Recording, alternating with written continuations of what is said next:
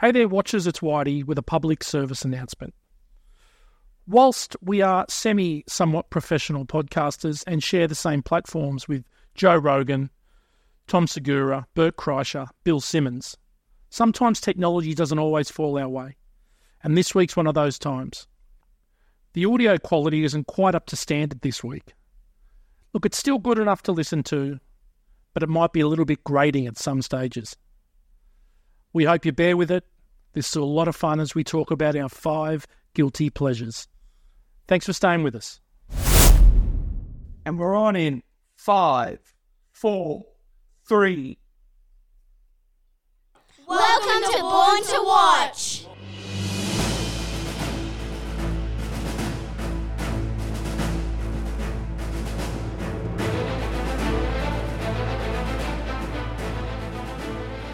Hey there, fellow watchers. It's that time of the week again, Born to Watch. We've got something a little bit different this week after the huge success of the 10 best movie list. We thought it might be time to dive a little bit further into the team's psyche. Dictionary.com says that guilty pleasure is an activity or piece of media that someone enjoys but would be rather embarrassed by if other people found out about it. Tonight we're doing our top 5 guilty pleasures. There might also be a few honourable mentions along the way. But tonight we'll dive deep into who we really are as we lay ourselves at the mercy of the watchers and hopefully earn your respect through our complete and utter openness. Joining me tonight to peel away the bravado like an insecure onion, Damo. How are you, mate? Oh, we're here again. We are. Okay. So, five guilty pleasures. Have we mentioned that? Yeah, we did mention it in the introduction. That's good. Forgotten it was. No, but that's it. So yeah, I'm going to do 5. I don't know about how many you guys are going to do, but I'm going to stick to the rules. Okay, yeah, look, I may do a couple more in the honourable mentions, but going to try and stick to 5. Right. Joining us all the way from the land, Dan, welcome. Talk about impossible task. How could I possibly feel guilty about any of my viewing? I'm obviously the most discerning of the watchers amongst us and the usual cast of reprobates you get on for ring-in lick-outs. So I'm not embarrassed at all. There's no guilt whatsoever in my list, but we'll have to see how we go. No, Morgs, come on, mate. Consider this like you're coming up at the confessional. I'm your priest. You're coming, you're going to tell me to think you've got to be, I know you've probably got The Last Jedi in there or something like that. I'm sure you got, What was that one? I missed it, sorry. The Last Jedi, Wonder Woman 1984. Come on, I know you like it. Come on. Strangely enough, there will be no fantasy Come movies on. or sci-fi featuring in my list. What about Indiana Jones and the Kingdom of the Crystal Skull? Yeah, he'll say that. Oh, is that the one with Alison Doody? No, that's Last Crusade. So that was the last. That was the last watchable one, The Last Crusade, and it was a little whiffy, but the rest are just unwatchable, unfortunately. Oh, come on, I'm looking forward to this. I have put some thought into stuff that maybe I would be guilted about, but yes, it was difficult because of me being me. No, right. Yeah, just in general. Okay, look, so the plan of attack for tonight will go from 5 to 1, with 5 being the movie you are least embarrassed about watching, and 1 being the movie that you are most embarrassed about watching. And then I want you to tell me a little bit about your relationship with that movie, and then we shall then either rip into you or congratulate you on your make the verdict as the judge. Guilty, is it guilty? Guilty, not guilty. I don't know. Okay, so the order tonight, it's going to go Damo, Dan, Whitey. Now, after last week's week with what did we do last week? Wayne's World. With the working experience. With work experience kid. Well, yep. Will brought 1 page of notes again. I think there might have been 2, but it was double-sided. Yeah, that black book had about 50 empty pages. A lot of empty pages. So there's room It's room for more notes. There is room for more notes. So I think we've definitely planned a little better than the work experience kit. Yeah. So we're going to start with Dano, number 5, guilty pleasure. Okay, you'd like me to approach the bench? Yes, please. I'm going back to 1965, The Great Race. Ooh. Tony Curtis, Natalie Wood, Jack Lemmon. Do you know the movie? I do know that. You know what? I've never seen it. Oh, bullshit. I have never seen it. Yeah, actually, that's not true. I'm picturing a Sunday afternoon movie at about the one that was on at 3 o'clock leading into the news in the 80s. Oh, look, it was on TV so regularly. Like, I'd never hide this in my life. I've never bought it. How many times you see it? Oh, look, I reckon about 5 or 6 times. Yeah, wow. And I did watch it like about 4 years ago. It came on Fox, so I was like, oh my God, I got to watch that. Is it a bit like Wacky? Is it what Wacky Races? Pretty much so, yeah. So you got your professional daredevil and white-suited hero, the Great Leslie, who's Tony Curtis. And he's up against Jack Lemmon, who's Professor Fate. He's the evil guy who wears black. And he's in this car that, it's kind of like Professor Pat Penning's convertible, whatever that thing was in the Wacky Race. Yes. It rises up in the air. It's got this big thing on the front which sort of can melt snow. It's like an element. But it's a funny movie.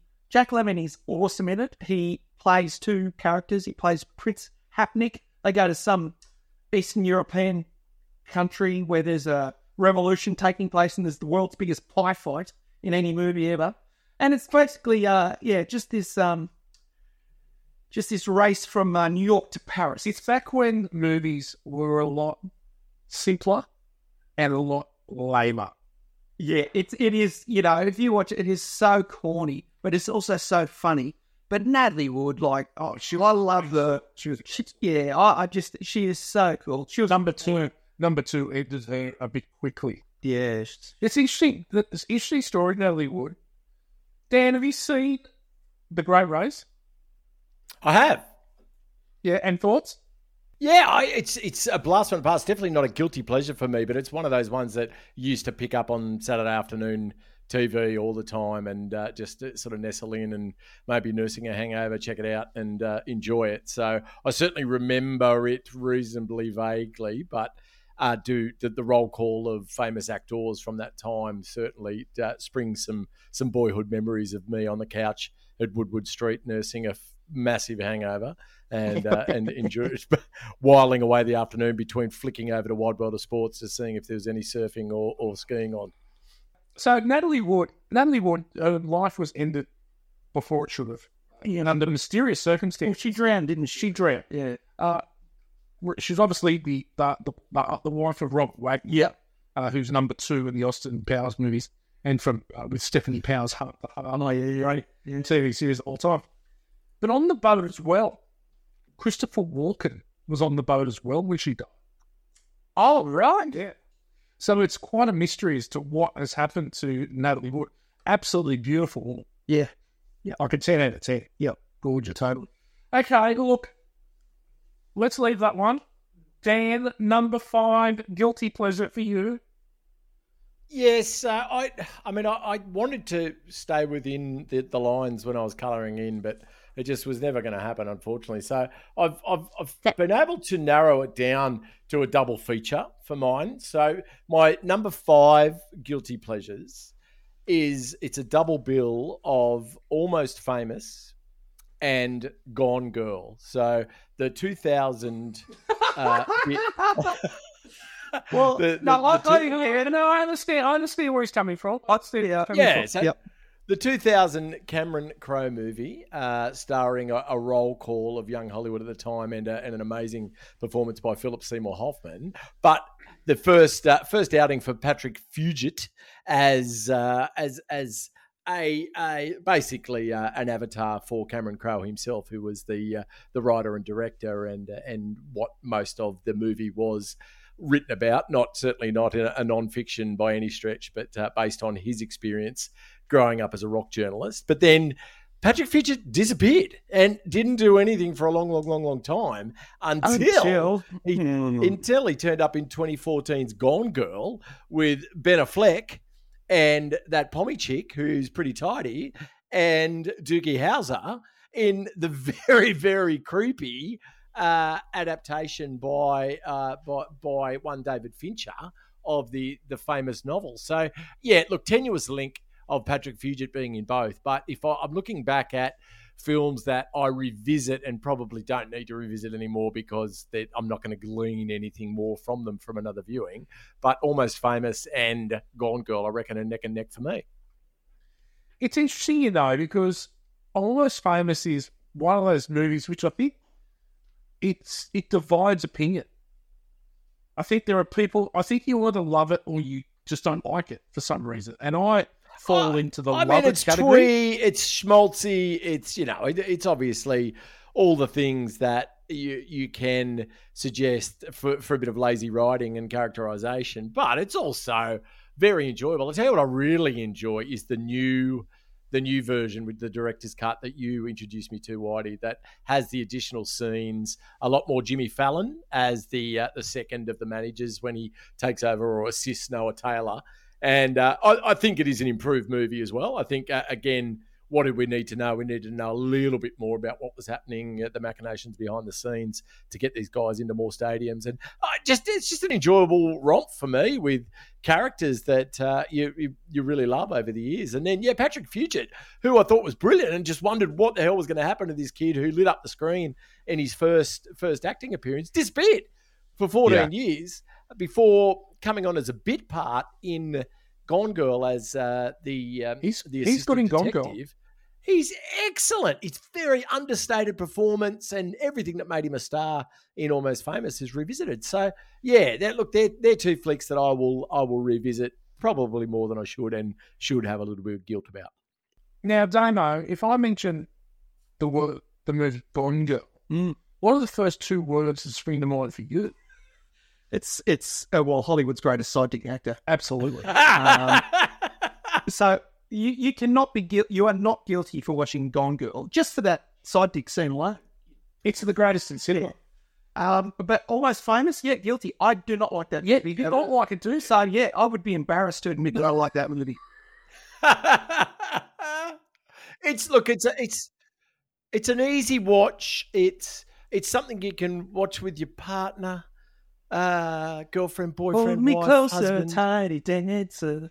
Yeah, sing along. It's a great You sing can along. pretend you're the guitarist darling. with Mystique or the lead singer. Yeah, it's Jason Lee. A real breakout for him as well. This guy was a professional skateboarder and was cast in this and a couple of Kevin Smith movies, and really just took it from there. He was just an absolute natural. And very enjoyable. Billy Crudup, impossibly handsome as Russell, the guitarist. Frances McDermott as the mum. We mentioned Philip Seymour Hoffman as Lester Bangs, the rock critic, is in 3 scenes and steals the whole movie. Just a really, really good show. And then Gone Girl is just, I did read the book beforehand, so I kind of had a good idea of how the plot was going to go. But the way that Fincher was able to cherry pick the scenes in order to make a movie of a fairly in-depth novelization, it was, something I thought was excellent, but wasn't. Well, I don't think a lot of people go back and revisit it because it is ultra creepy, but the side dick just brings me back. Yeah. I've watched Gone Girl many times. We've done it on podcast. We loved it. It's a great movie. And we've got 6 Degrees of Kurt Russell in Almost Famous with Kate Hudson. Real life 6 Degrees. Oh, yeah. So obviously, Bobby Hall's daughter and away we go. And she's excellent in it as well. It's Penny Lane. It's a good movie. It really is. Okay, now my number 5 guilty pleasure. If I asked you a question on what is the worst movie song of all time, God. The worst movie theme. Like the song that was a theme to a movie that was played over and over and over. And if you've heard it now, there's a big chance you'll stick a chopstick in your ear. I don't know. Okay, my number 5 movie is James Cameron's Titanic. Oh, hey. What? My heart will go down as one of the worst songs of all time. Listen, I'm a massive James Horner fan, and I love that. Celine put the lyrics to that, but that music, I love it. mate. She's punished. Yeah, all the punished. The Jane Fonda soundtrack is phenomenal for Titanic. Jane Fonda is amazing. Yeah, but I know a lot of people would just sick to death of Celine.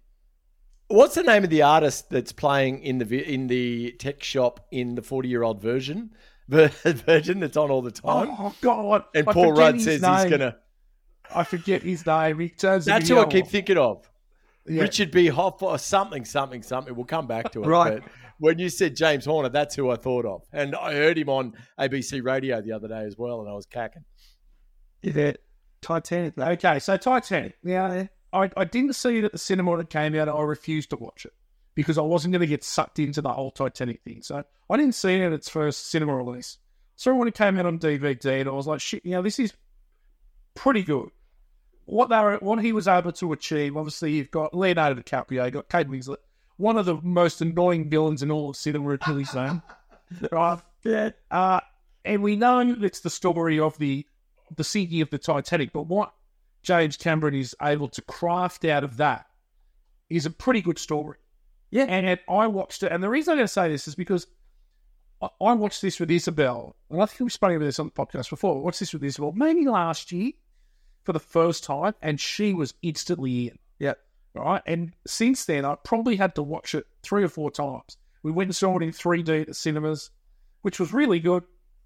But it's a guilty pleasure for me because a 48-year-old man should not enjoy watching Titanic as much as I do. Yeah, Kate Winslet gets a bit. And not only that, I've got to also go back to something that I would say on a semi-regular basis, which would be, draw me like your pretty little French girls. Like, I would use that quite regularly in everyday life. So from a pop culture perspective, like, wow, draw me like your pretty little French girls. It's just one of the greatest. And so for me, it's more the relationship I have with my daughter through that movie. And see, I'm going to go through this emotional roller coaster. Like at the end where they're paddling through and the lady's holding the baby, Isabel just absolutely broke down. Yeah. And of course, one of these things where she still thinks that some of the movies might actually be really happening.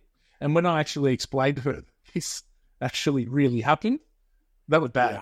Yeah. So number 4 for me is Titanic, and I'm not all that embarrassed to admit it. Yeah, no, I like it. I like it. Where do you sit on Titanic, Dan? You told me to watch it again, and I haven't yet. I do judge you about Titanic. I think as a 48-year-old man, you've got better ways to spend your time. I don't think it's something that you should revisit. I think you should have rookie numbers when it comes to how many times you've seen that. Damo numbers, if you will. Yeah. I don't think it's worth your time. But I must say I haven't watched it since I watched it. I reckon I've seen it once. And do you know what you need to do? Yeah. Do you know what you need to do? You need to, on a wet weekend on the land, get the girls, get some popcorn, get some snacks, sit them down in front, the whole 4 of you, watch Titanic. Yeah. And right, those girls will love you forever. I'll take you up on that challenge, and I'll report back to Born to Watch. Please do. But yeah. For the time being, I'm disgusted. Nice work. Okay, we'll move into number 4 on the list. Damien, what have you got? I'm going to 1990. Charlie Sheen and Emilio Estevez. Men at Work. The Garbos. Wow. Yeah. That movie is horrible. Yeah, I love it. Keith David in his all-time greatest performance as the unhinged Vietnam vet who is a psychopath. And it is greater than his role in Something About Mary. How'd you get the picture of the front? But better. Keith David in this is phenomenal. But Emilio Estevez, it is a funny movie. Tell me the premise. Yeah, so basically, they're Garbos that are starting up to buy James and Carl's surf shop. So they're just, going to do that. But Charlie Sheen has binoculars and he watches his neighbours a lot across the road in block of flats. Oh, he's a firm. Yeah, and he watches this senator who's mixed in with these guys that are doing illegal dumping of paint thinner waste into the ocean, in the Pacific Ocean. Anyway, the senator goes into the girl's house, who's his chief of staff, opposite Charlie Sheen, and he's all uptight because this whole scheme's unraveling, and he's trying to find this tape that has a confession from the bad guys that they're tipping, radioactive waste into the Pacific Ocean. Anyway, Charlie Sheen grabs his BB gun and takes a shot, and he shoots the guy in the arse. Anyway, then they're hiding, but what they don't notice is these baddies then come in and actually kill the guy, who happens to be a politician. And then they find the body in a garbage bin the next day, and they think that pellet that they shot was the thing that killed this guy. Of course they do. Yeah, but then they've also got Keith David with him, who's unhinged, and so they don't want to be seen with the cops, and they want to just hide the body. So then they go on this thing where they get kidnapped, and then they have to break him out of the paint thinner factory, and there's big punch-ups, and it's just funny, and it's stupid, but there's some really... There are a lot... They're popular culture for me.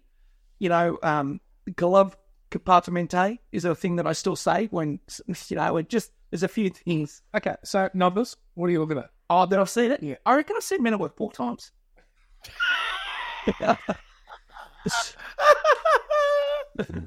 Oh, wow. That's a lot.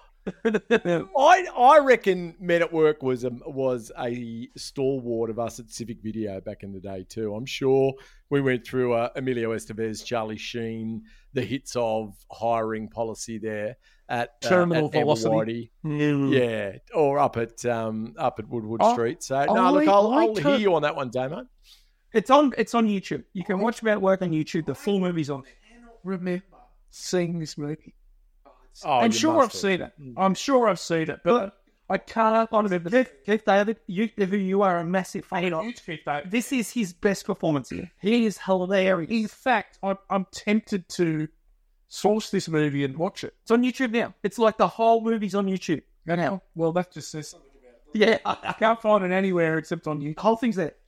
All right, well done. Morgan's going to give you a pass there. I can't judge you on that because I haven't seen it, but I've seen bits of it. Yeah, I think it's honourable. I think you've seen it. So. All right. Daniel, number 4 on your list. Yeah, well, for number 4, I've chosen 4 films. So it's a double-double of what I would see. And you're going to pick another recurring theme. No, I'll blast through them. I won't pontificate on them too much. But the 4 films for number 4 being Drive, Remember the Titans, La La Land, and Crazy Stupid Love. Now, there's a through line to all of those films. And I often get accused of being him as I age disgracefully well. God. So, the Gosling of the Sunshine Coast. we talked about you, Daniel, in the Cliffhanger episode. And when we did the greatest jackets in cinema history, and I was quite quick to use the Gosling Drive jacket, and that's said that this will be. I hope that's where you landed. Win. That is the greatest. It didn't win. No, it didn't win. Jacket in cinema history. And we all decided that a bit too silky, that it would be definitely Dan's choice. Look, they're all reasonable. I've never seen La La Land from start and finish. Really? I find someone who loves Titanic to be difficult to understand. I never really got into it, and which is big for me. What about Crazy Stupid Love? I am pretty embarrassed about that. Yeah, but again, it's Steve Carell, it's Emma Stone again. It's a cracking cast, and Gosling actually is excellent in that movie. He plays a great character.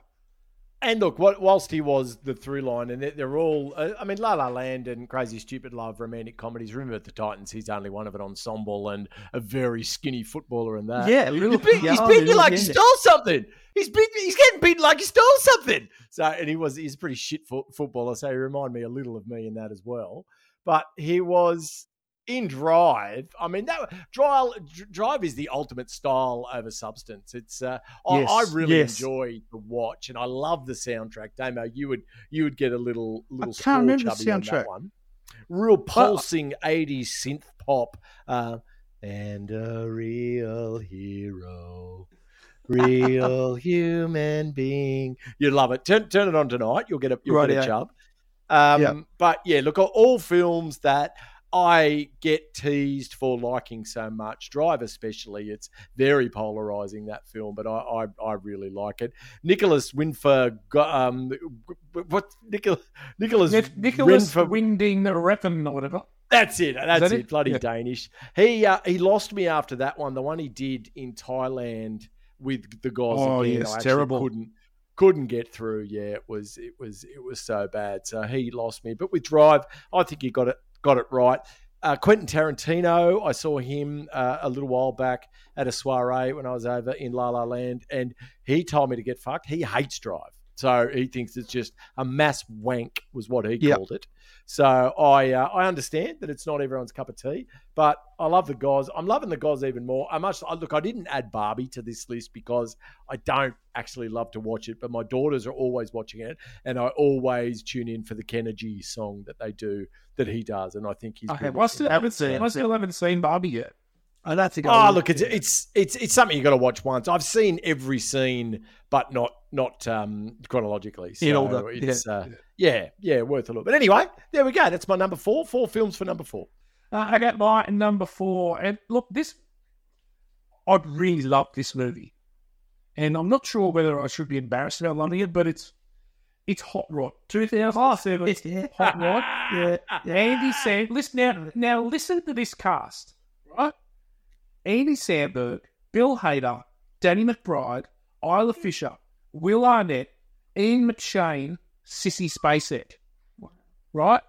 Now, if you told me that was the cast of a movie, you're going, this is going to be fucking funny.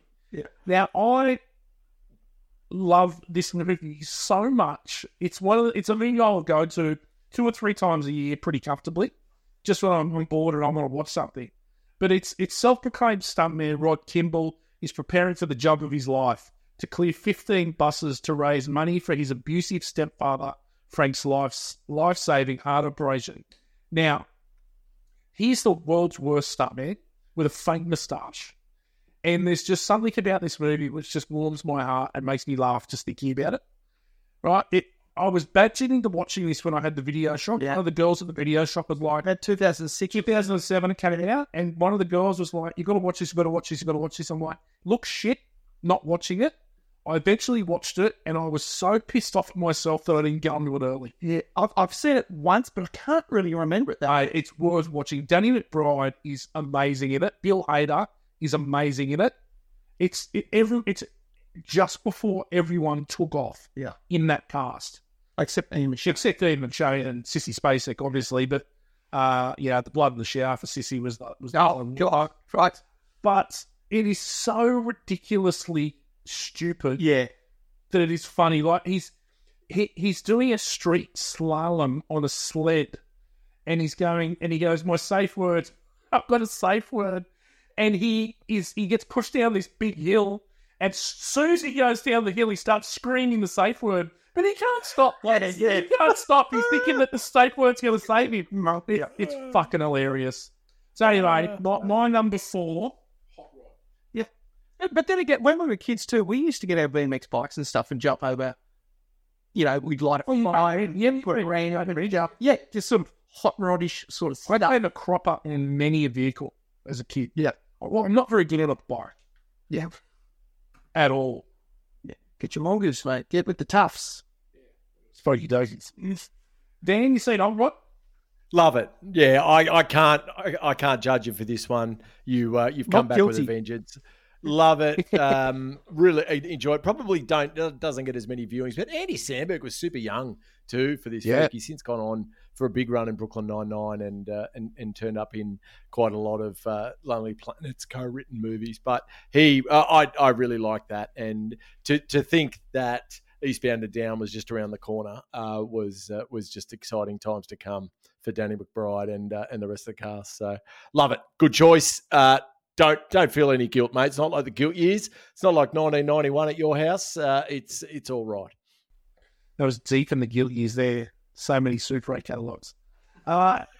If you want to have a laugh, get on YouTube and just look up the Lonely Island, the songs they do. Like oh yeah, that's funny film clip too. Yeah, but they do about Alien on a boat But there's about 4 or 5 which is freaking hilarious. Oh, right. Yeah. That was a hit, wasn't it? Did it actually make the charts? With the just in my pants again? Probably. I don't know. But it might have. You know what was... Remember Touchable Penis? My Yeah. pants. Like King Crimson or something. Oh, yeah. Okay. No, that was a hit. The Touchable Penis. Yeah, I could have written that song. oh, I don't know. Yeah, 2 words in it. Okay, number 3, guilty pleasure, Damien. 1999. Never Been Kissed. Oh, Drew Oh, Barrymore. David Arquette is the brother. You got Molly Shannon. You got John C. Reilly. You've got Jessica Alba at her pristine best. Into the Blues, pristine. Oh no, mate! This is my first introduction to Jessica Alba. You had a massive... Yeah, she was Kirsten. She was like the Mean Girls. yes. So this is Drew Barrymore was a reporter. She's told to go back to school. She goes back to school. Yeah, she's 25. She goes back to school to go undercover to see what kids think these days at school. And she gets a brother in there as well who, David Arquette's 21 or 23 maybe, but he's this baseball legend. But it is funny. It's really sad. It's emotional. It's a rom-com, like pure rom-com. It's a pedo. And at the end, no, she actually falls in love with the teacher. She Well, he's a pedo. but he understands the rules. And but then the newspaper catch on again. Let's set this guy up. Let's make a story about him. And she's like, I'm not going to do that, or whatever. But anyway, she at the prom, she becomes prom queen. And then she has this, the Mean Girls are about to play a trick on Lily Sobieski, about to pour shit on her. And it was sad. So she stopped it. She said, I'm 25 and I'm an undercover reporter, and, spilled the beans. And then anyway, she goes and she writes this story because everything fell apart. No one sort of liked it. Then she wrote this heartfelt story. And in the paper, her final thing was, and to this man that, I hurt the most, I'm going to stand, this is for the final championship game for the baseball, I'm going to go stand on the mound 5 minutes before the game starts, and I want you to come and kiss me like I've never been kissed before, and I want to feel that full true love. Yeah, and the whole crowd's there waiting for her, and I won't tell you what happens, but it's... I reckon he comes and kisses her. But, well, he does. But the time expires, though, and the whole crowd's all upset. And then he comes running down the stairs. It's Michael Vartan, the teacher. Right? Yes. He's a good man. He's a good-looking man, yeah. Good-looking man. So I didn't see an Alias, was he, Michael Vartan? Oh, yeah. He was the head. Yeah. Or the... Yeah. With the other good-looking bloke. Bradley Cooper. Yeah. But yeah, so, and with the whole crowd watches as it comes. It's just, I think I saw it in the movie. They might bring it to the eye, I'd say. I think I saw it in the movies. That was in a real... Barrymore renaissance. It was because she didn't have her avatars yet. She was getting into the sand and stuff then. Mate, it's a good movie. And John C. Reilly, there's really funny parts in this movie. Yeah. Dan, I'm going to let you lead away on Damo on this one to start with, because I've got a bit to say to him. Yeah, I've got 2 points to make on this one. The first one is I can't believe this isn't your guiltiest of pleasures, because it's pretty fucking... How exciting, though. How exciting. It's pretty shit. But I've got to say, I couldn't catch a lot of what you were saying because I'm in a tractor beam of Matt's camel toe that he's given me straight down the lens at the moment with his trackies on. So it looks like the world's biggest camel has crawled up into his dick region.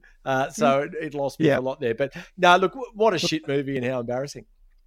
Well, I'll tell you, Whitey's done the Derek Smalls. He's got the cucumber covered in foil down there. So I'm not going through any final happy at any airport security. Damien, I'm with Daniel. What excites me about this episode is that's your third movie. I am so excited. I want you to watch this to see what's going on. Listen, do me a favour. Get Megan and Belle and watch this movie. I tell you, they will love it, and you will love it. I'm pretty sure I saw it at the movies. Yeah, it's a freaking good. It's a tearjerker, and and it's funny. Anyway, guilty. Wow. Okay, Daniel, number 3. Yes, so 3 movies again. So triple. Oh my God! Number 3. This one. Pick the 3 line through this one. Licorice Pizza, The Grand Budapest Hotel, and The Matrix.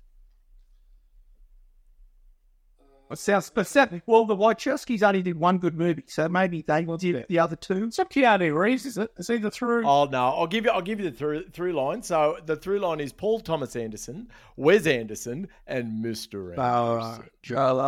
Well, God. Right. So- Common Link surname. Completely unrelated people. So we've Well, got- one's a character and two of the directors, but Licorice Pizza derided when it came out. It's recently, not good. but I don't think it's very I good. I like it. A lot of my girls are right into Haim.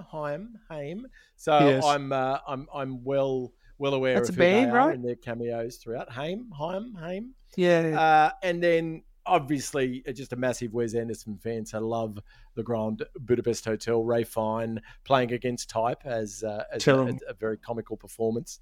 And we've done The Matrix, and the more I think about it, the more it is a bit of a guilty pleasure for me, because the rest of those movies were so awfully awful that, but I'm still drawn to the first one. So I'm The first a little one's bit guilty incredible. that I like to enjoy that. So yeah, but Licorice Pizza, I will stand up for, fellow F-wits. If you haven't seen it or only seen it once, give it another go. Look, there's not a lot of plot. It's just kind of the ramblings of life in the valley in the late 70s and early 80s. But I think the Philip Seymour Hoffman's son, who is the main protagonist, Gary, he does very well in it, and the youngest of the Hyams, as both of them non-actors and coming out and leading a movie, and just a real love letter to the Valley in that time and where Paul Thomas Anderson grew up, PTA.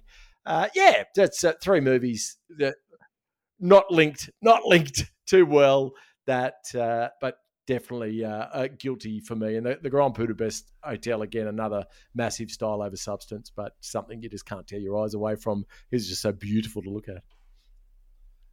Okay, so Licorice Pizza, there are way better Paul Thomas Anderson movies than Licorice Pizza. Oh, no doubt. That's why this is guilty. This is why it's guilty, and I appreciate that. Yeah.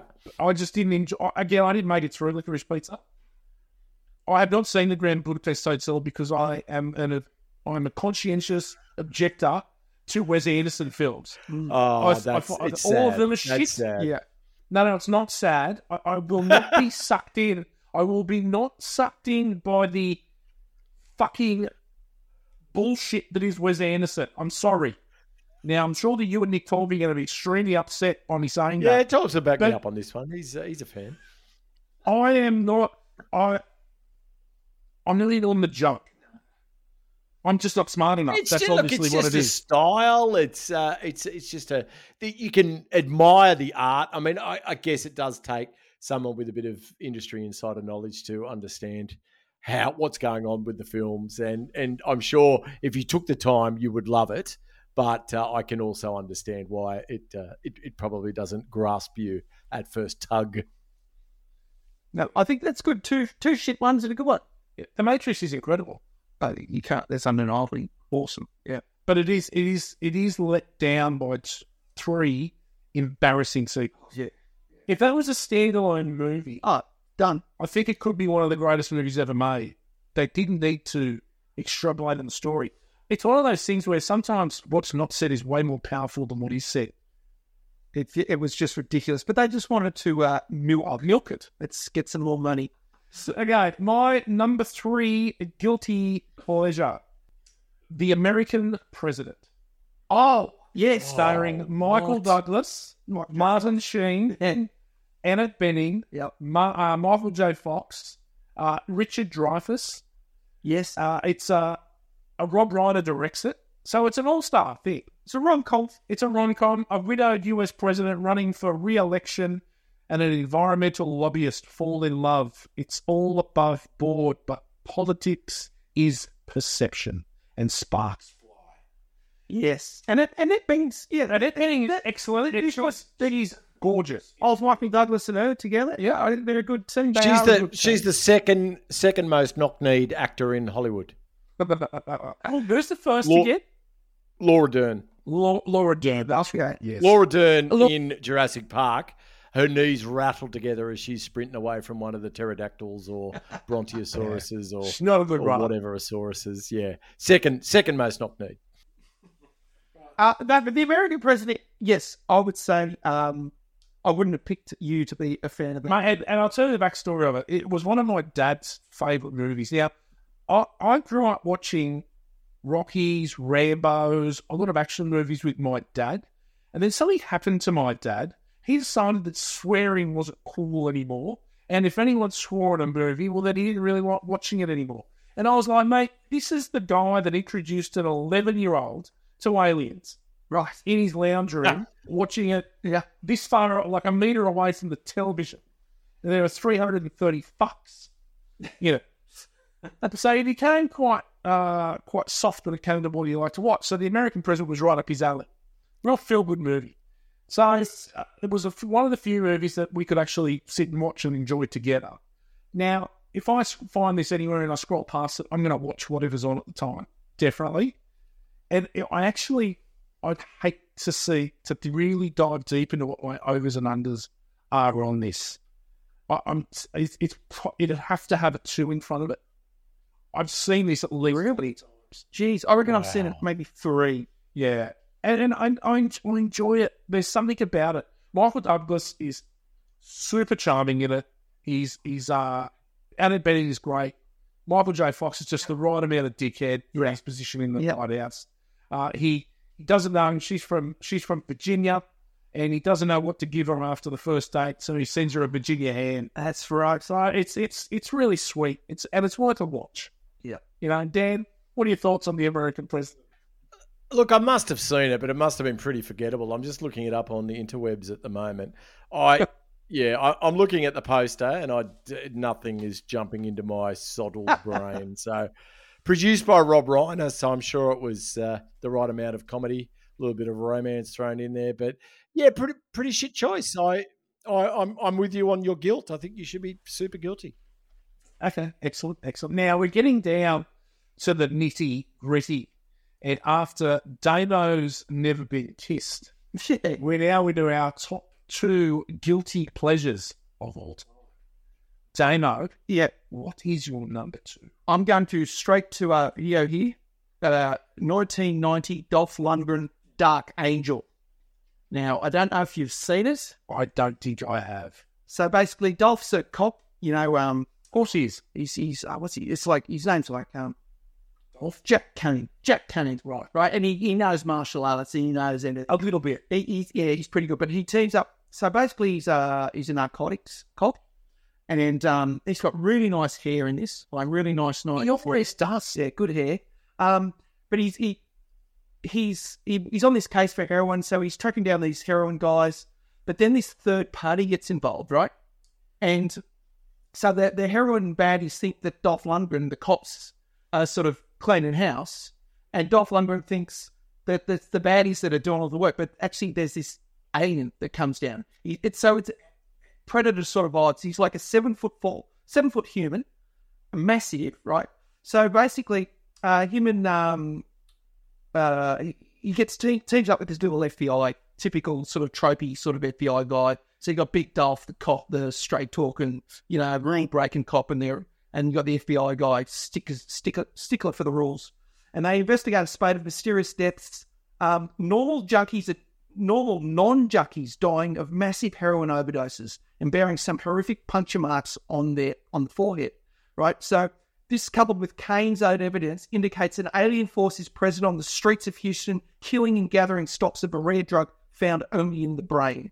So what happens is the alien's stealing the heroin.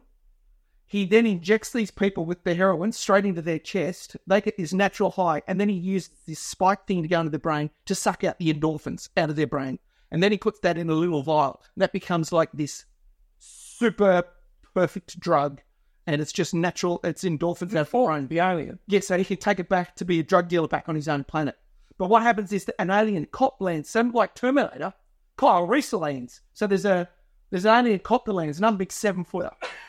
And they have these massive shootouts with these guns that are like exploding machine guns. And then the cop gets shot in one of the things, but he manages to get hold of Dolph and tell him, you need to stop him in this. So, but the whole thing about this thing, the bad alien says to everyone, and he only says one line, "I come in peace," and then he just destroys it, right?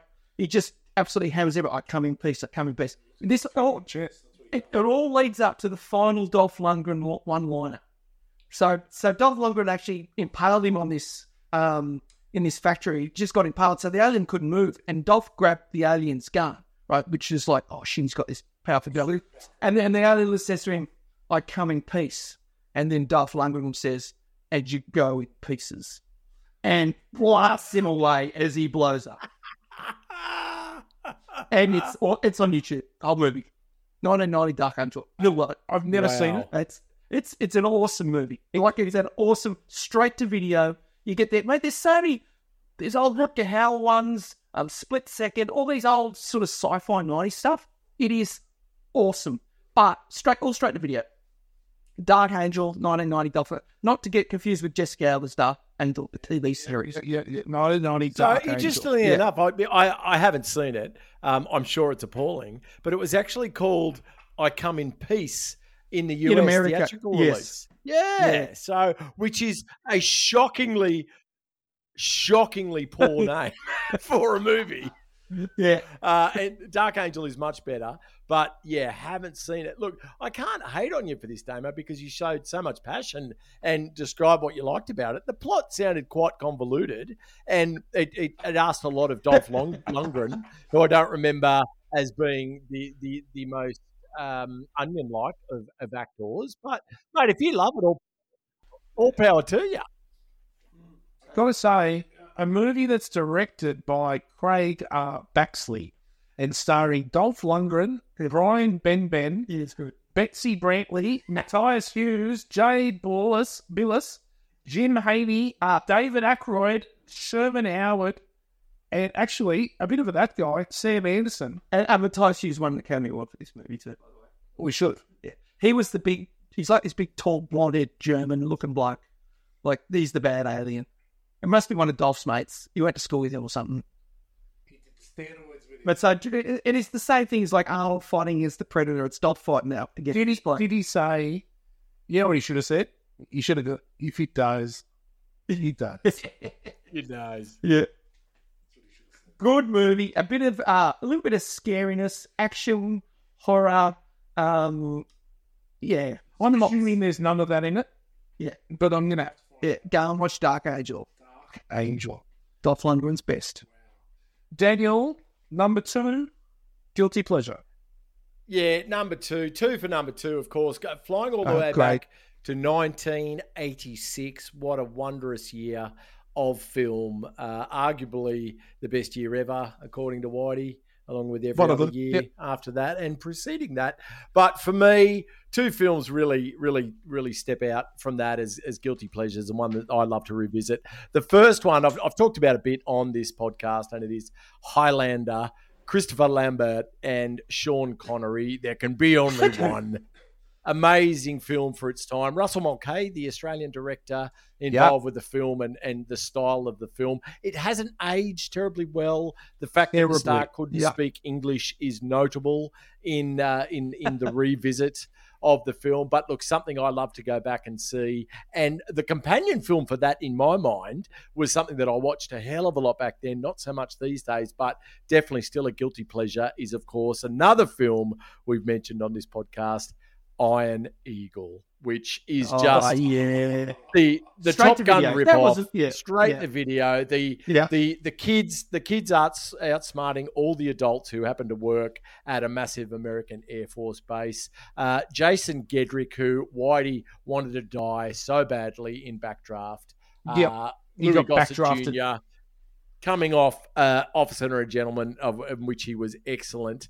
But look, just a really fun plot. Doug Masters is the son of a US Air Force pilot who gets captured, and he just gets all these young mates at the Air Force base who are Army brats and grew up on the base, and they decide to steal a plane, and Dougie's going to fly it, and he's going to go and save his dad. How fucking awesome. America, fuck yeah. The final scene, I think, or the penultimate scene, is what I really love about this, and it's unadulterated America, fuck yeah. But it's literally Doug limping out of airspace, and he's got 3 bogeys on his backside, and he's not going to make it. And he's running out of fuel, and then he just hears over his comms, You are currently engaged in overseas airspace with one of our F-14 fighters. Is it your intention to engage? And the bogies just all peel off and turn back. And the guy says, I didn't think so. And it's just like, fuck yeah, come on. And look, absolute American tripe. Love it. Still enjoy it. Very guilty about both of those, but definitely two films that I still very much enjoy. The thing with Highlander, like probably one of the best villains, I think, Clancy Brown, Kurgan. But some of the other, punters that were actually had the Highlander power or the whatever. You wonder how they lasted through eternity. Yeah. Well, the guy that he fought in the car park, some of these blokes weren't that impressive looking human beings. How they lasted? What a premise! Like I just like the whole idea of it. It was just and I think the special effects for the time obviously haven't aged terribly well at all, but very similar to Terminator. They did a lot with a little in made it look as stylish as they could with 1980s technology. But yeah, just two films that I'm not all that proud of loving, but certainly can go back to and enjoy myself thoroughly. Good work. Well done. Okay, my number 2, 2005, Doom. Oh, yeah, that is crap. The Rock. Did you say Doom? D-O-O-M. D-O-O-M. Yeah, cheering. Mate, this is a visual medium, and you playing with your camel toe is recorded. I had to rearrange. I'm sorry. Derek Small. So The Rock, Carl Urban, Rosamund Pike. Oh, sure. There's your Gone Girl. Yeah. Dexter Fletcher. Now, any movie directed by Andrzej Bartkowiak, he's going to be amazing. One of the greats. So, based on the game, the first original first-person shooter, Doom, Space Marines are sent to investigate strange events at a research facility on Mars, but find themselves at the mercy of genetically enhanced killing machines. Now, it's very similar to Resident Evil in some sense, which is another guilty pleasure. Yeah.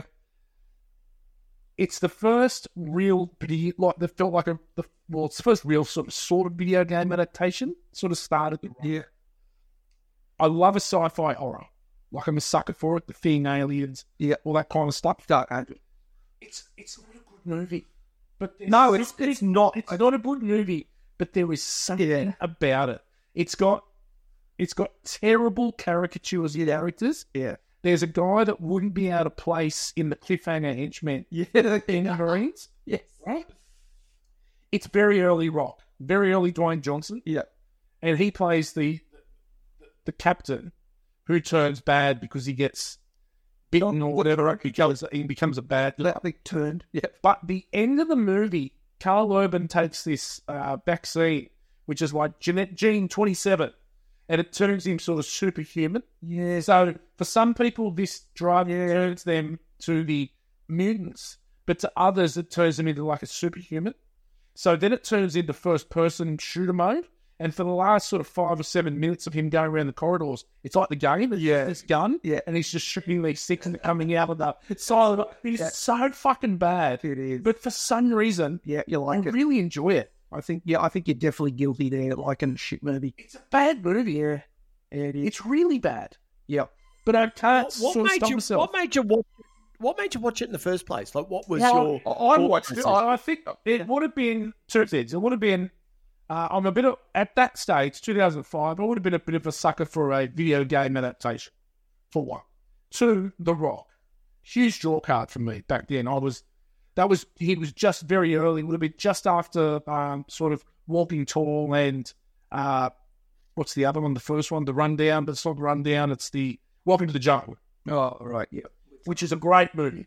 Actually, there's two guilty pleasures right there. But so it's The Rock that really drew me to it, and then for some reason, I liked it. It's Did you play Doom? I didn't play Doom. I played Doom in like about 97, 96. Yeah, I think on computer. I loved it. Yeah.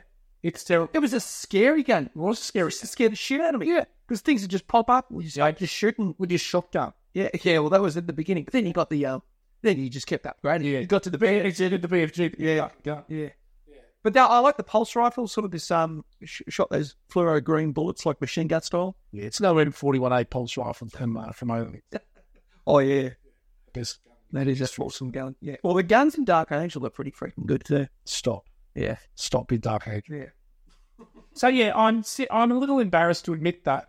Yeah, it's a terrible movie. Yeah, it's not So great. video game adaptations, I think, are going to become much more prevalent, only because of the success of The Last of Us and the fact that screenwriters are being are leaving Hollywood in droves and going off to the game manufacturers to write these sprawling sagas that are the first-person video games these days. So yeah, look, it was obviously a first whiff at it. I haven't seen it. I just know instinctively that it'd be fucking shit. So I think yes, you would enjoy. But I it. can't. Yeah, I can't I say did- it from actually having seen it.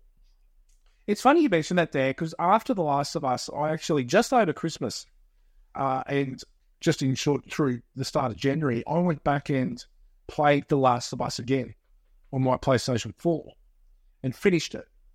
Mm. It's really fucking good. The game is Is it great. similar? And it was Similar? mate, it's similar to the- it's almost. I'm not going to say it's note for note, but there are so many scenes and there are so many setups in the game that they made in the TV show. Yeah. I think when they dropped and I would really enjoy the TV show, but there's some pacing issues in the TV show, I think. But it's a great TV show, but there's some pacing issues. The game doesn't have the pacing issues. Got it. Okay. So there you All go. right, no, Doom. Yeah, pretty crap. Well done. No, it's really crap. And when we get to voting on the worst movie, it could be it. It's right up there, but yeah, it is. There might be a couple of demos that surpass Never it. Been Kissed is going to be hard to beat, just saying. Yeah, and that was sort of the one I was alluding to it. But anyway, and when we go, we'll get down number ones now with the pointy end. What is your number one guilty pleasure demo? I'm going to 2002. This is a absolute rip-off of Cinderella, so it's another Ever rom after. Made in Manhattan. Jennifer Oh, Lopez, Ray My Fiennes, God. Bob Hoskins, Natasha Richardson. I love this movie. You know, Ray Fiennes is like that senator, and he's going to be a senator, but he goes into the room and J-Lo's trying on that rich girl's clothes. She's the maid. Just her and her friend just trying the clothes. And Ray Fiennes just walked in and went, oh, have a go at this sort. How do you go? And then all of a sudden, they're out having a walk down the park, and she then gets caught up in living this sort of fake life. But he absolutely is smitten by her, thinking that she's this wealthy guest at the hotel, when in actual fact she's just Jen from the block. Well, don't be fooled by the rocks of the god. and then, you know, as you can imagine, then, you know, the truth comes out. Well, he would be Bedlam. But then, you know, then he's like, you know, a bit later, and he thinks about it. He really did love her, and then they had this big public sort of press conference, and the press followed him, and he's speaking to Jenny from the block's son. You know, where's your mum with? And then So she's a single mum to boot. single mother. They're really throwing out every reason for the rich guy not to like. Yeah, and then the son takes this would-be senator to where J-Lo's working, and yeah, in another hotel as another maid, and and he admits he's loved her, and then they kiss and they become together, and it's another bit of a tearjerker. So when And you say I happen to love you it. really love it, and I how like it, many yeah. viewings are we talking on this? I've probably seen maybe 3 or 4, probably four. Yeah, mate. It's 24 times. So it's made. It's MAID. Yeah, I know. Yeah, that's I get it. yeah. I get it. It's still should get, yeah. Yes, so I do like this movie, and I know, there's probably a lot of females that would love this movie. Not so many blokes who would probably get into this, but I do. I don't mind it. Dan, do you want to start with this one, or should I have my couple of questions that I've got? I'm aware of this movie. I don't think I've seen it all the way through. I do know that my wife really likes it, and it's probably only surpassed by my wife's love of it by How to Lose a Guy in 10 Days with Oh, God. Matthew McConaughey and Kate Hudson. And they're from the same same well for sure. Like really fucking shit movies with romance at its core. So, but her and actually my neighbour, female neighbour, loves it as well. So they both froth on How to Lose a Guy in 10 I might Days. go and hang with them then. You could, but Made in Manhattan, I am aware of it. Look, I just want a little side note into the fact that J-Lo is completely ageless. And I saw a photo of her the other day, and she looks exactly the same as she did back she's in like 54 now or something. Yeah. So she's definitely doing well in that respect. But yeah, I don't know what would make a man of our ilk and age and interests want to watch this film ever, let alone 4 times and froth about it on a podcast. So just confusion is really what I'm feeling at the moment. Mass confusion. Confusion sets here. Damo admits to liking me, man. But I do respect the honesty, and it's definitely understandable. Yeah, I can definitely see it on at your house. And look, is it something you would have watched with the missus and maybe the kids? Is that, or is I it? think I watched it with Jodie a few times, and I think the last time I watched it was by myself. Okay.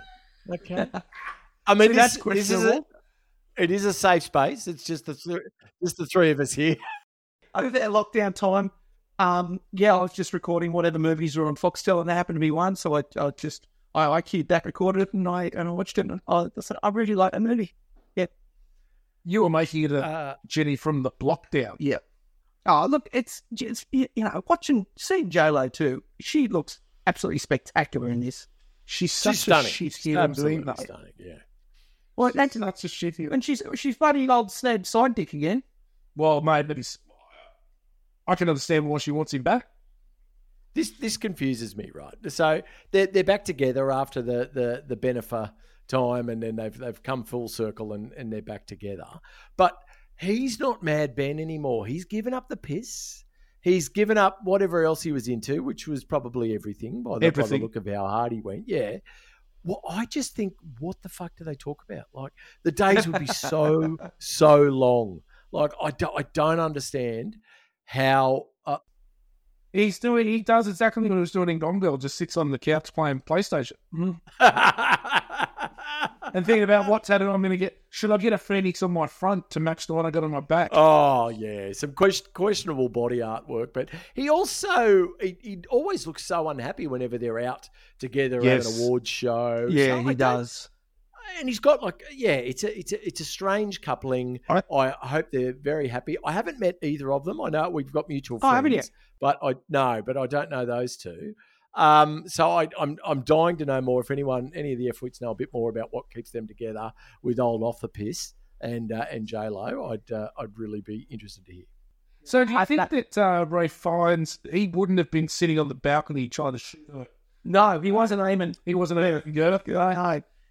Look, he obviously needed a payday, and I'd say he got paid massive wedge to sully and debase himself in such a manner. But I can't really speak any highly of anything about that movie whatsoever. No. Yes. Okay. Good one. Daniel, your number one guilty pleasure. Yeah, look, I have kept the best for last, and it is number one for me. It's in a similar vein to Damo. I would like to say it's wholeheartedly a better, more enjoyable movie, but it definitely skews a bit more towards the traditional chick romance comedy genres and subgenres. But it's something that I can watch and thoroughly enjoy and have seen a multitude of times, way more than 4 times. It's something that my family enjoys as well, which does help.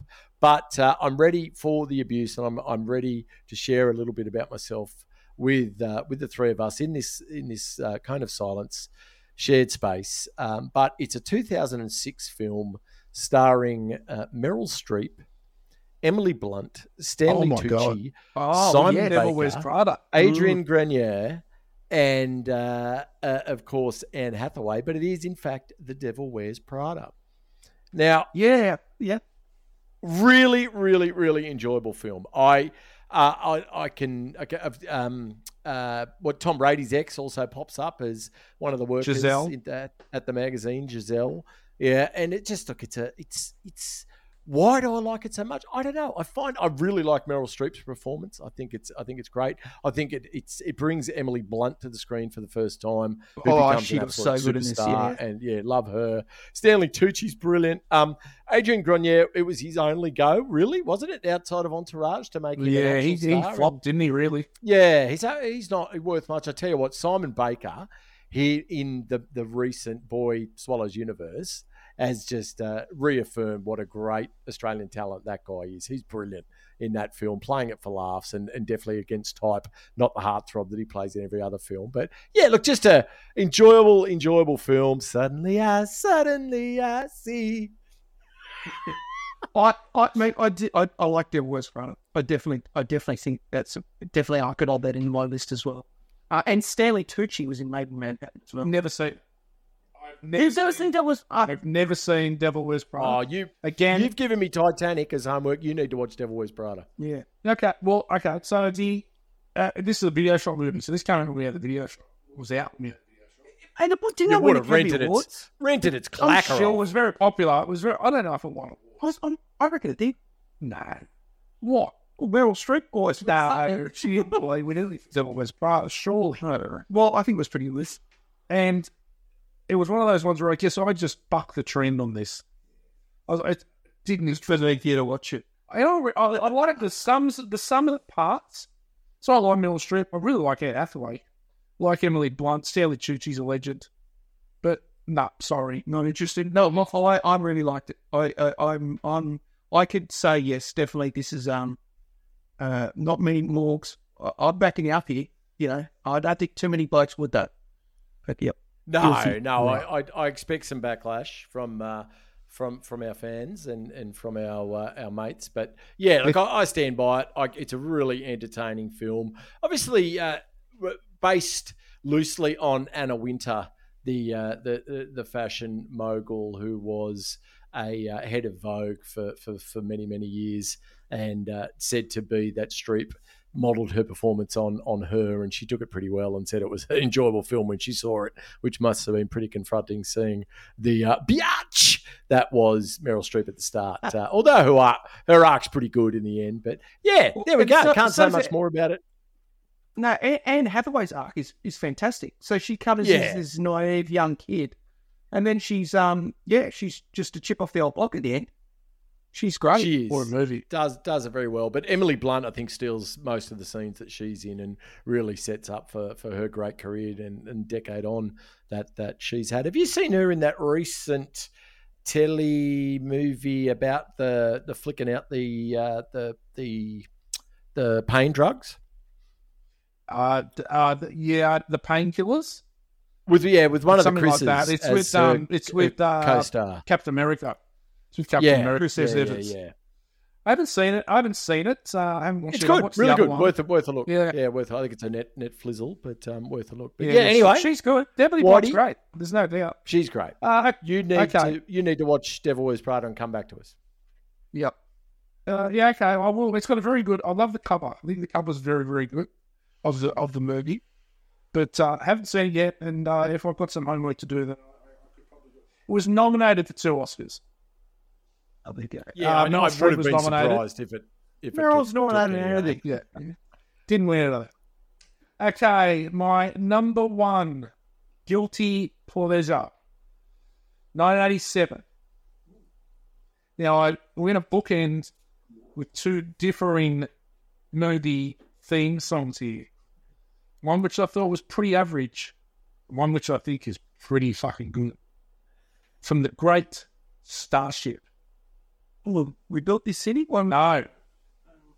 Nothing's going to stop us I now. know what this is. Oh, here we go. I know. Mannequin. Yeah. That is the shit. Kim Cattrall, Andrew McCarthy, a young artist searching for his vocation, makes a mannequin so perfect, he falls in love. Finding the mannequin in a store window, he gets a job there, and his creation comes to life. Now, this movie was the beginning of my massive crush on Kim Cattrall. And this movie 100% would have led me into Big Trouble in Little China. Right? It would have been one of the reasons I watched Big Trouble in Little China because Kim Cattrall was in it.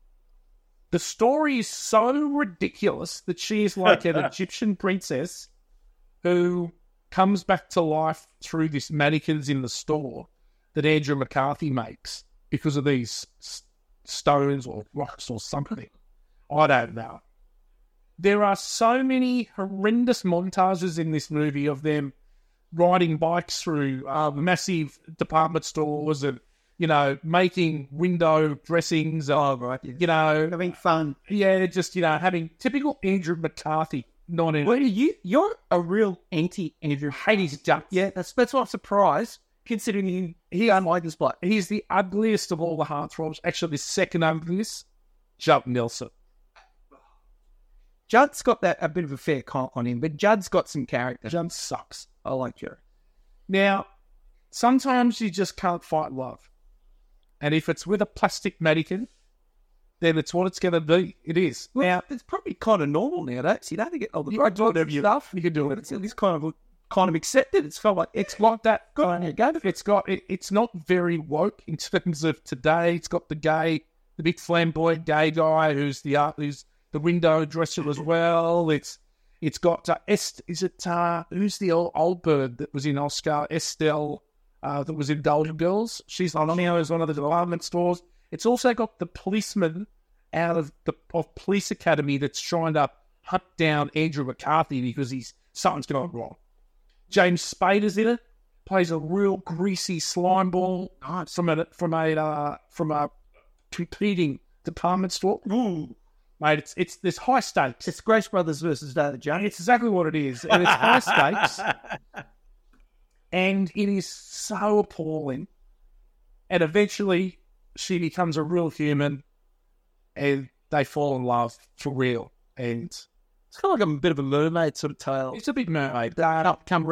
She becomes real in the end and it's love. And he's got to save her. She's going to fall. Yeah, chipper. It's for some reason, this movie has been dear to me. I discovered it as a it came out in 87. I think I might have seen it in the movies. And it's one of those movies where as soon as it sort of went missing in my life for a long time. Yes. It's very weak. It's weak. It's weak as piss, which is why it's number one. Yeah. Right? I'm nothing short of self-aware. Yeah. So I understand. Thank you for coming out. I understand that. You're welcome. I'm joining you with Never Been Kissed. And it's so bad, but I find myself, I showed it to Isabel. Isabel enjoyed it. I think she also gave me a few sideways glances like, what the fuck are we doing watching this? Which, it just gave me a whole brand new respect for my 10-year-old daughter. Yeah. That's it. That's my number one. No, it's a horrible week. Really just pure 80s. Yeah, look, it gets a bit of a pass just for that track because obviously put your hands on round with baby, the don't last 40 years. let's go. We're crazy. Yeah. A little bit of popular culture there with Old Mannequin too. I think people sort of come in. I mean, that song went to number one in the US, the UK. It was top 5 in Oz, so it was that was a big deal. Look, it's of its time. Like 1987, we would have thought nothing of watching that and enjoying it. We would have thought that was for sure completely plausible, and this fantasy mermaid tale was worthy of our $2 at Civic Video and worth a look. So I was going to say the harsh light of 2024. It certainly is up against a lot of other content that I would spend my time doing, and also a couple of personal grooming tasks like pulling out my toenails and chopping off my forey. Right. That I'd prefer to do. So I can understand at your formative years how it stayed with you, and yes. It whether it holds up today. When was the last time you saw it? Do you think? I watched it last year. Jeez. Wow. I'm appalled watching it. I watched it with Belle. It's not like I feel dirty. You have to go to the shower afterwards. And not because I've just watched Kim Cattrall for 90 minutes. Yeah. It's just one of those movies that I've formed a bond with that it's difficult to break. Yeah. But that's a good one. Guilty. Yeah, it's bad. Good for sharing. Bad. Thanks for sharing. Yeah, it's cathartic. Well done. Right. Okay. So business end of the episode, we're all going to get to pick one movie that we think is the guiltiest of the pleasures. We're going to reverse the order here, and I'm going to go first. And I could very easily go Mannequin. Mine, but I'm not. I'm going Never Been Kissed. No, it's not a good movie. It can't be. It's too old to think this is a good movie, don't I? You'll get a tear. You watch it. Go upstairs and watch it. You'll have a tear in your eye at the end when she's standing on that baseball pitcher's mound, waiting for that guy to come out and kiss her. I won't. If Artie's a good-looking guy, Yep. but I still won't have I won't have a tear. And check Jessica Alba out as Kirsten. Holy shit. Yeah, no, she's a trouble. Oh, But she's a bitch. oh. She comes out. She's cheering for it there too in the stands. All right. Daniel, take your pick. Oh, look, you've made it tough, both of you. I applaud your honesty. I think you've both shared very well. I'm gonna say Mannequin, Made in Manhattan, and Never Been Kissed are three particularly appalling movies that gentlemen of our ilk would admit to being fond of. But it's very hard for me to go past the Drew Barrymore Never Been Kissed as the worst of those, and I think it deserves Seriously. to be your number one and our number one of the evening, not your number three. I actually put it at number 3 because of the strong cast. It's freaking funny, and it is just a good movie. Dano, we're not asking you to justify your decision. Cool boy. Hey, I was like, a quick recap. What was your number 2 or 3? Doom. Oh yeah, that's pretty bad. So I had my top 3: American President, Mannequin. And Morgs had ones that I did actually like. No, see, more again as I just got against it. Oh, I might have to go Mannequin. I think that is just such a piss weak movie. Not funny, unfunny. What are you talking about? The guy has sex with a plastic model in a teepee. Well, you're sure of it's fine, but sure, it's my ideal date. Like, sure, I understand she's never knocked it back, but you know, but it's just a woeful movie. It's not great. It's hard, and I'm embarrassed. And if I did a top 3, I think it would be Never Been Kissed, Made in Manhattan, and Mannequin. They're my worst movies of the evening. And the Wes Anderson movie. Whatever Wes Anderson did be more They're more shit. It's shit. Licorice Pizza or whatever, you know, like they're just more just shit. Just, you know, that doesn't have the cringe factor to it. No, so you need a bit of cringe factor in there. Morg started to get it. Started sort of just, We had like 20 movies. yeah. Well, you know, Morg started. 20 anal beats. You need to get smaller. We need to buy in a 5-pack anal bead sort of thing. So 5-pack maxes. So whatever we do next time, just get the anal beads with that number on it. So if it's a top 8 things, we get you an 8-pack of anal beads or whatever. Just put one at a time. Just one at a time. You're not going to get confused, and you're going to stick to the script. Oh, anal beads. All right, now we've got something special for the end of the episode because normally Ram can do all this kind of stuff, and we don't have that. But we thought for the Guilty Pleasure episode, there's a movie being released on Prime Video, I believe next month. It's going straight to streaming. The Roadhouse Reimagining. Starring Jakey Gyllenhaal. So Jake's Pat Swazi. Jake Swazi. Yep. And what we're going to do here, we're going to play the trailer. And then we're going to spend just a couple minutes just having a chat about what we think about the trailer. Yep. Will we compare it to the original? Well, I don't think it can possibly be comparable. What was the baddie's name with the thigh-high boots or the knee highs? What was his name? Yeah, just little short ass with really long boots. He was the one that fucked guys prettier than him in prison. He was just such a good baddie. All right, here we go. Let's watch Roadhouse 2024. Before we start, do you have insurance? What? Your coverage good? Like, you have dental? Oh, haha. Is there a hospital nearby? Is it like too far? About like 25 minutes, I'd say. I just slapped you. Are you all right? What?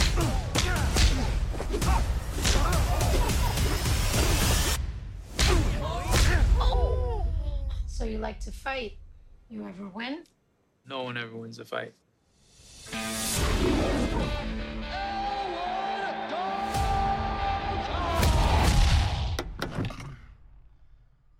This ain't the Holiday Inn, pal. I'm moving. A friend of mine suggested I come talk to you. I own a roadhouse out in the Florida Keys. Lately, it's been attracting the wrong clientele. I can pay you good money. Judging by your car, you need that. Well, I like my car. Think about it. I know who you are. Elwood Dalton. Big fan, man. That guy's got a knife under his shirt. You just take a big step back and pop me in the face. You can do it. Tell me about this bouncer. Yeah, it's all nice, like he's Mr. Rogers or something, but then he'll haul off. Really interesting guy, overall. Brand wants to take the roadhouse away from me. He wants to build some resort. I should warn you. People have a certain way of getting things done around here. Hey, fellas. Looks like you're having a smashing night. Dalton! I got a tip for you. Don't let no one get this close. Let me guess. You're gonna threaten me? Tell me to get out of town? I get the impression that you can't be threatened. Once Knox is on the job, it's over, baby. It takes a lot to get me angry, but when I am, I just can't let go.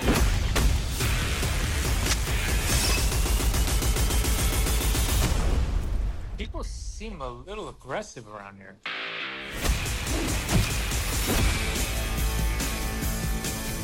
Is that one a friend of yours?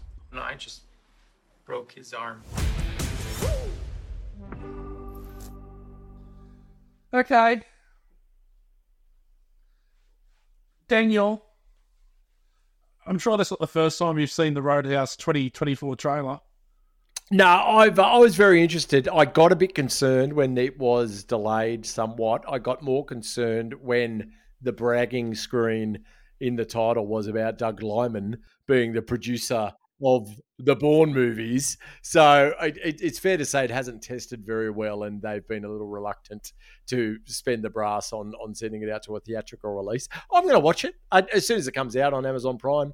I'll be sure to check it out. But yeah, I'd say we just saw all the best of the movie in the trailer, based on a couple of telltale signs of the promotional spend behind this and the fact that it's not going into theaters.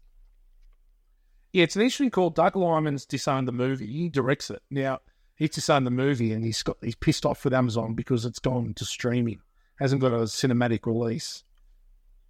It looks better than what I anticipated it to be. Yeah, the fight choreo looked pretty good actually. Like and Conor McGregor doesn't look stupid by the look of it. He looks like a good baddie. He looks like he's thickened up a bit. Oh, mate, he looks thick. He looks, he's not, but geez, but that opening where slaps, quick slaps, but the conversation, you got insurance, it's the older 3 hits, me hitting you hitting the floor, the ambulance hitting top speed, getting you to the hospital. Yeah, like it. Just corn. It should be a script, right? Yeah. But there's explosions in it too. It's sort of, like there's the boat stuff. You can see that it's been 2024. Yeah. Old mate from Emergency who owns the Double Deuce is now African American. Oh, with a woman, yes. The nurse who was the doctor who was the whitest person. He's now, I don't know if it was Kelly Lee Latino. Now Latino. But it's not just set really at the Double Deuce or his pad. Where he... Well, it's the one like... I think, there's a lot of different sort of scenes that we've just seen. Well, they're in the Florida Keys. What a place. Nothing better than seeing a guy be eaten by a crocodile or a big alligator down there, wouldn't it? Yeah, they're not that big down there. It looked like it certainly took a hefty bite. Geez, Jake's put on some beef too. He has. He's got that in him, though. He was cut to pieces. Yeah. A good movie is he did where he's hugely buff is Southpaw. Where he's the boxer. Yeah. Good movie. He can shred Jakey G. I think that one thing, the difference between this and the Patrick Swayze one, Patrick Swayze, you just had to take everyone's word for it. He was the best bouncer. He was cute. This guy's an ex-UFC guy. I don't like that. Yeah. So you can just see that he's actually got a foundation in fighting. So you just don't, hang on, he can.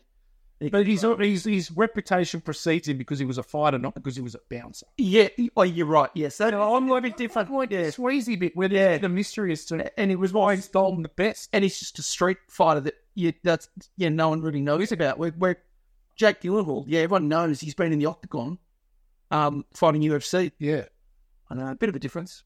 I'm with you, Dad. I'm going to watch it. Oh, I'll watch it, and I think we should. I think we should do an episode on it. They better be a good baddie with boots, with knee-high boots. Yeah, I think we do an episode on the new. Yeah, they've got to be alligator skin boots.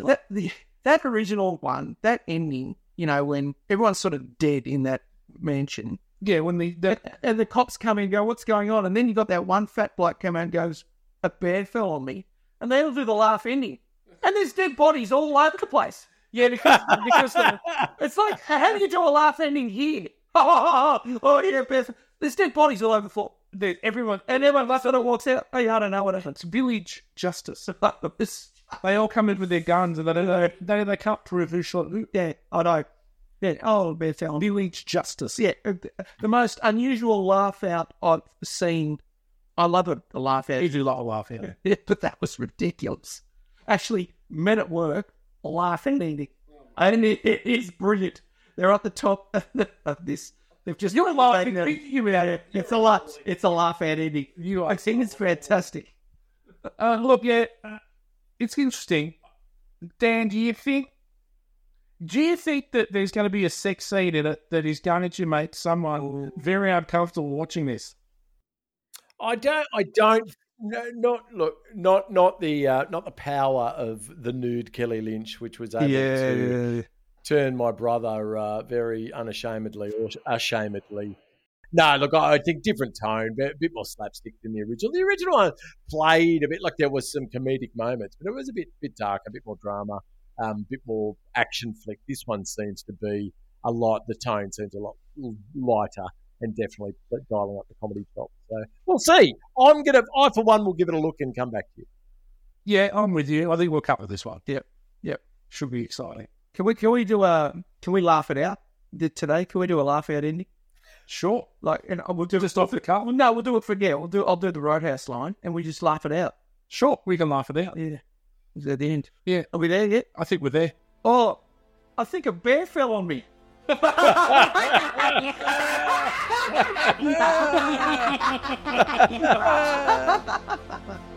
Thank you for listening to this episode of Born to Watch. To join us on our journey into some of our favourite movies of all time, you can find us on all good podcast networks like Spotify and Apple Podcasts. If you like what you hear, give us a 5-star review and share with your friends.